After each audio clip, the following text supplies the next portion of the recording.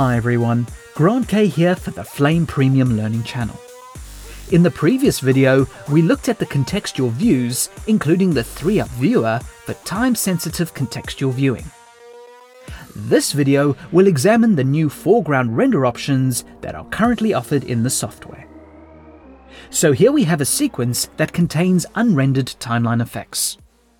In order to render these segments, you have two types of render options you can choose from.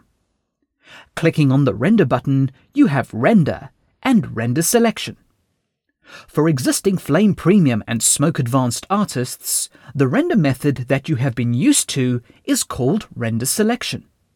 Simply put, you make a selection in the sequence that you would like to render and choose Render Selection. However, with Reactor 2.0 in the timeline, the rendering approach has changed. In previous versions of Flame Premium and Smoke Advanced, if you had multiple layers in the timeline, the render engine had to render all the layers from the bottom up. So for example, layer 1 through 5 had to be fully rendered before layer 6 could be rendered. This meant that the same section of timeline had to be rendered 6 times over to get a final result.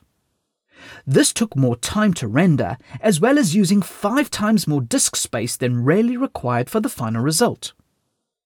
So moving forward to the current release of Flame Premium and Smoke Advanced, you only have to render the topmost layer to get the rendered result. This means the timeline effects renders are faster since there are fewer frames to render. This also means that with a single layer render, you are not losing disk space on intermediate renders.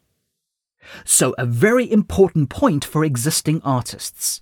You need to change your habit slightly and only select what truly needs to be rendered.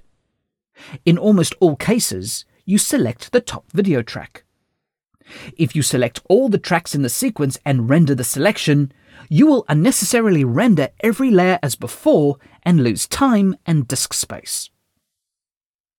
The second render option is just called Render. When you choose this option, any selection in the sequences are ignored and the entire sequence is rendered. As before, using the Render option will only render the topmost video track in the sequence. The idea is that the timeline should only render what is required to view the final outputted sequence. Shifting slightly over to another topic, one function that initially appears to be missing is the ability to force a render. If you wish to reprocess a render for any reason, the workflow has changed because of the timeline architecture. To reprocess any renders, you first need to flush the render and then re-render the segment. So select a segment that you wish to re-render. Hold the Meta key and click on a segment for the contextual menu. In the Media menu, choose Flush Renders. This is selection-based, so only the selected segments will have their renders flushed.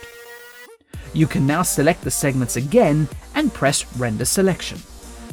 Or you could choose Render if you want to ensure that the entire sequence is rendered. Stay tuned for more videos using timeline effects in the sequence with Reactor 2.0.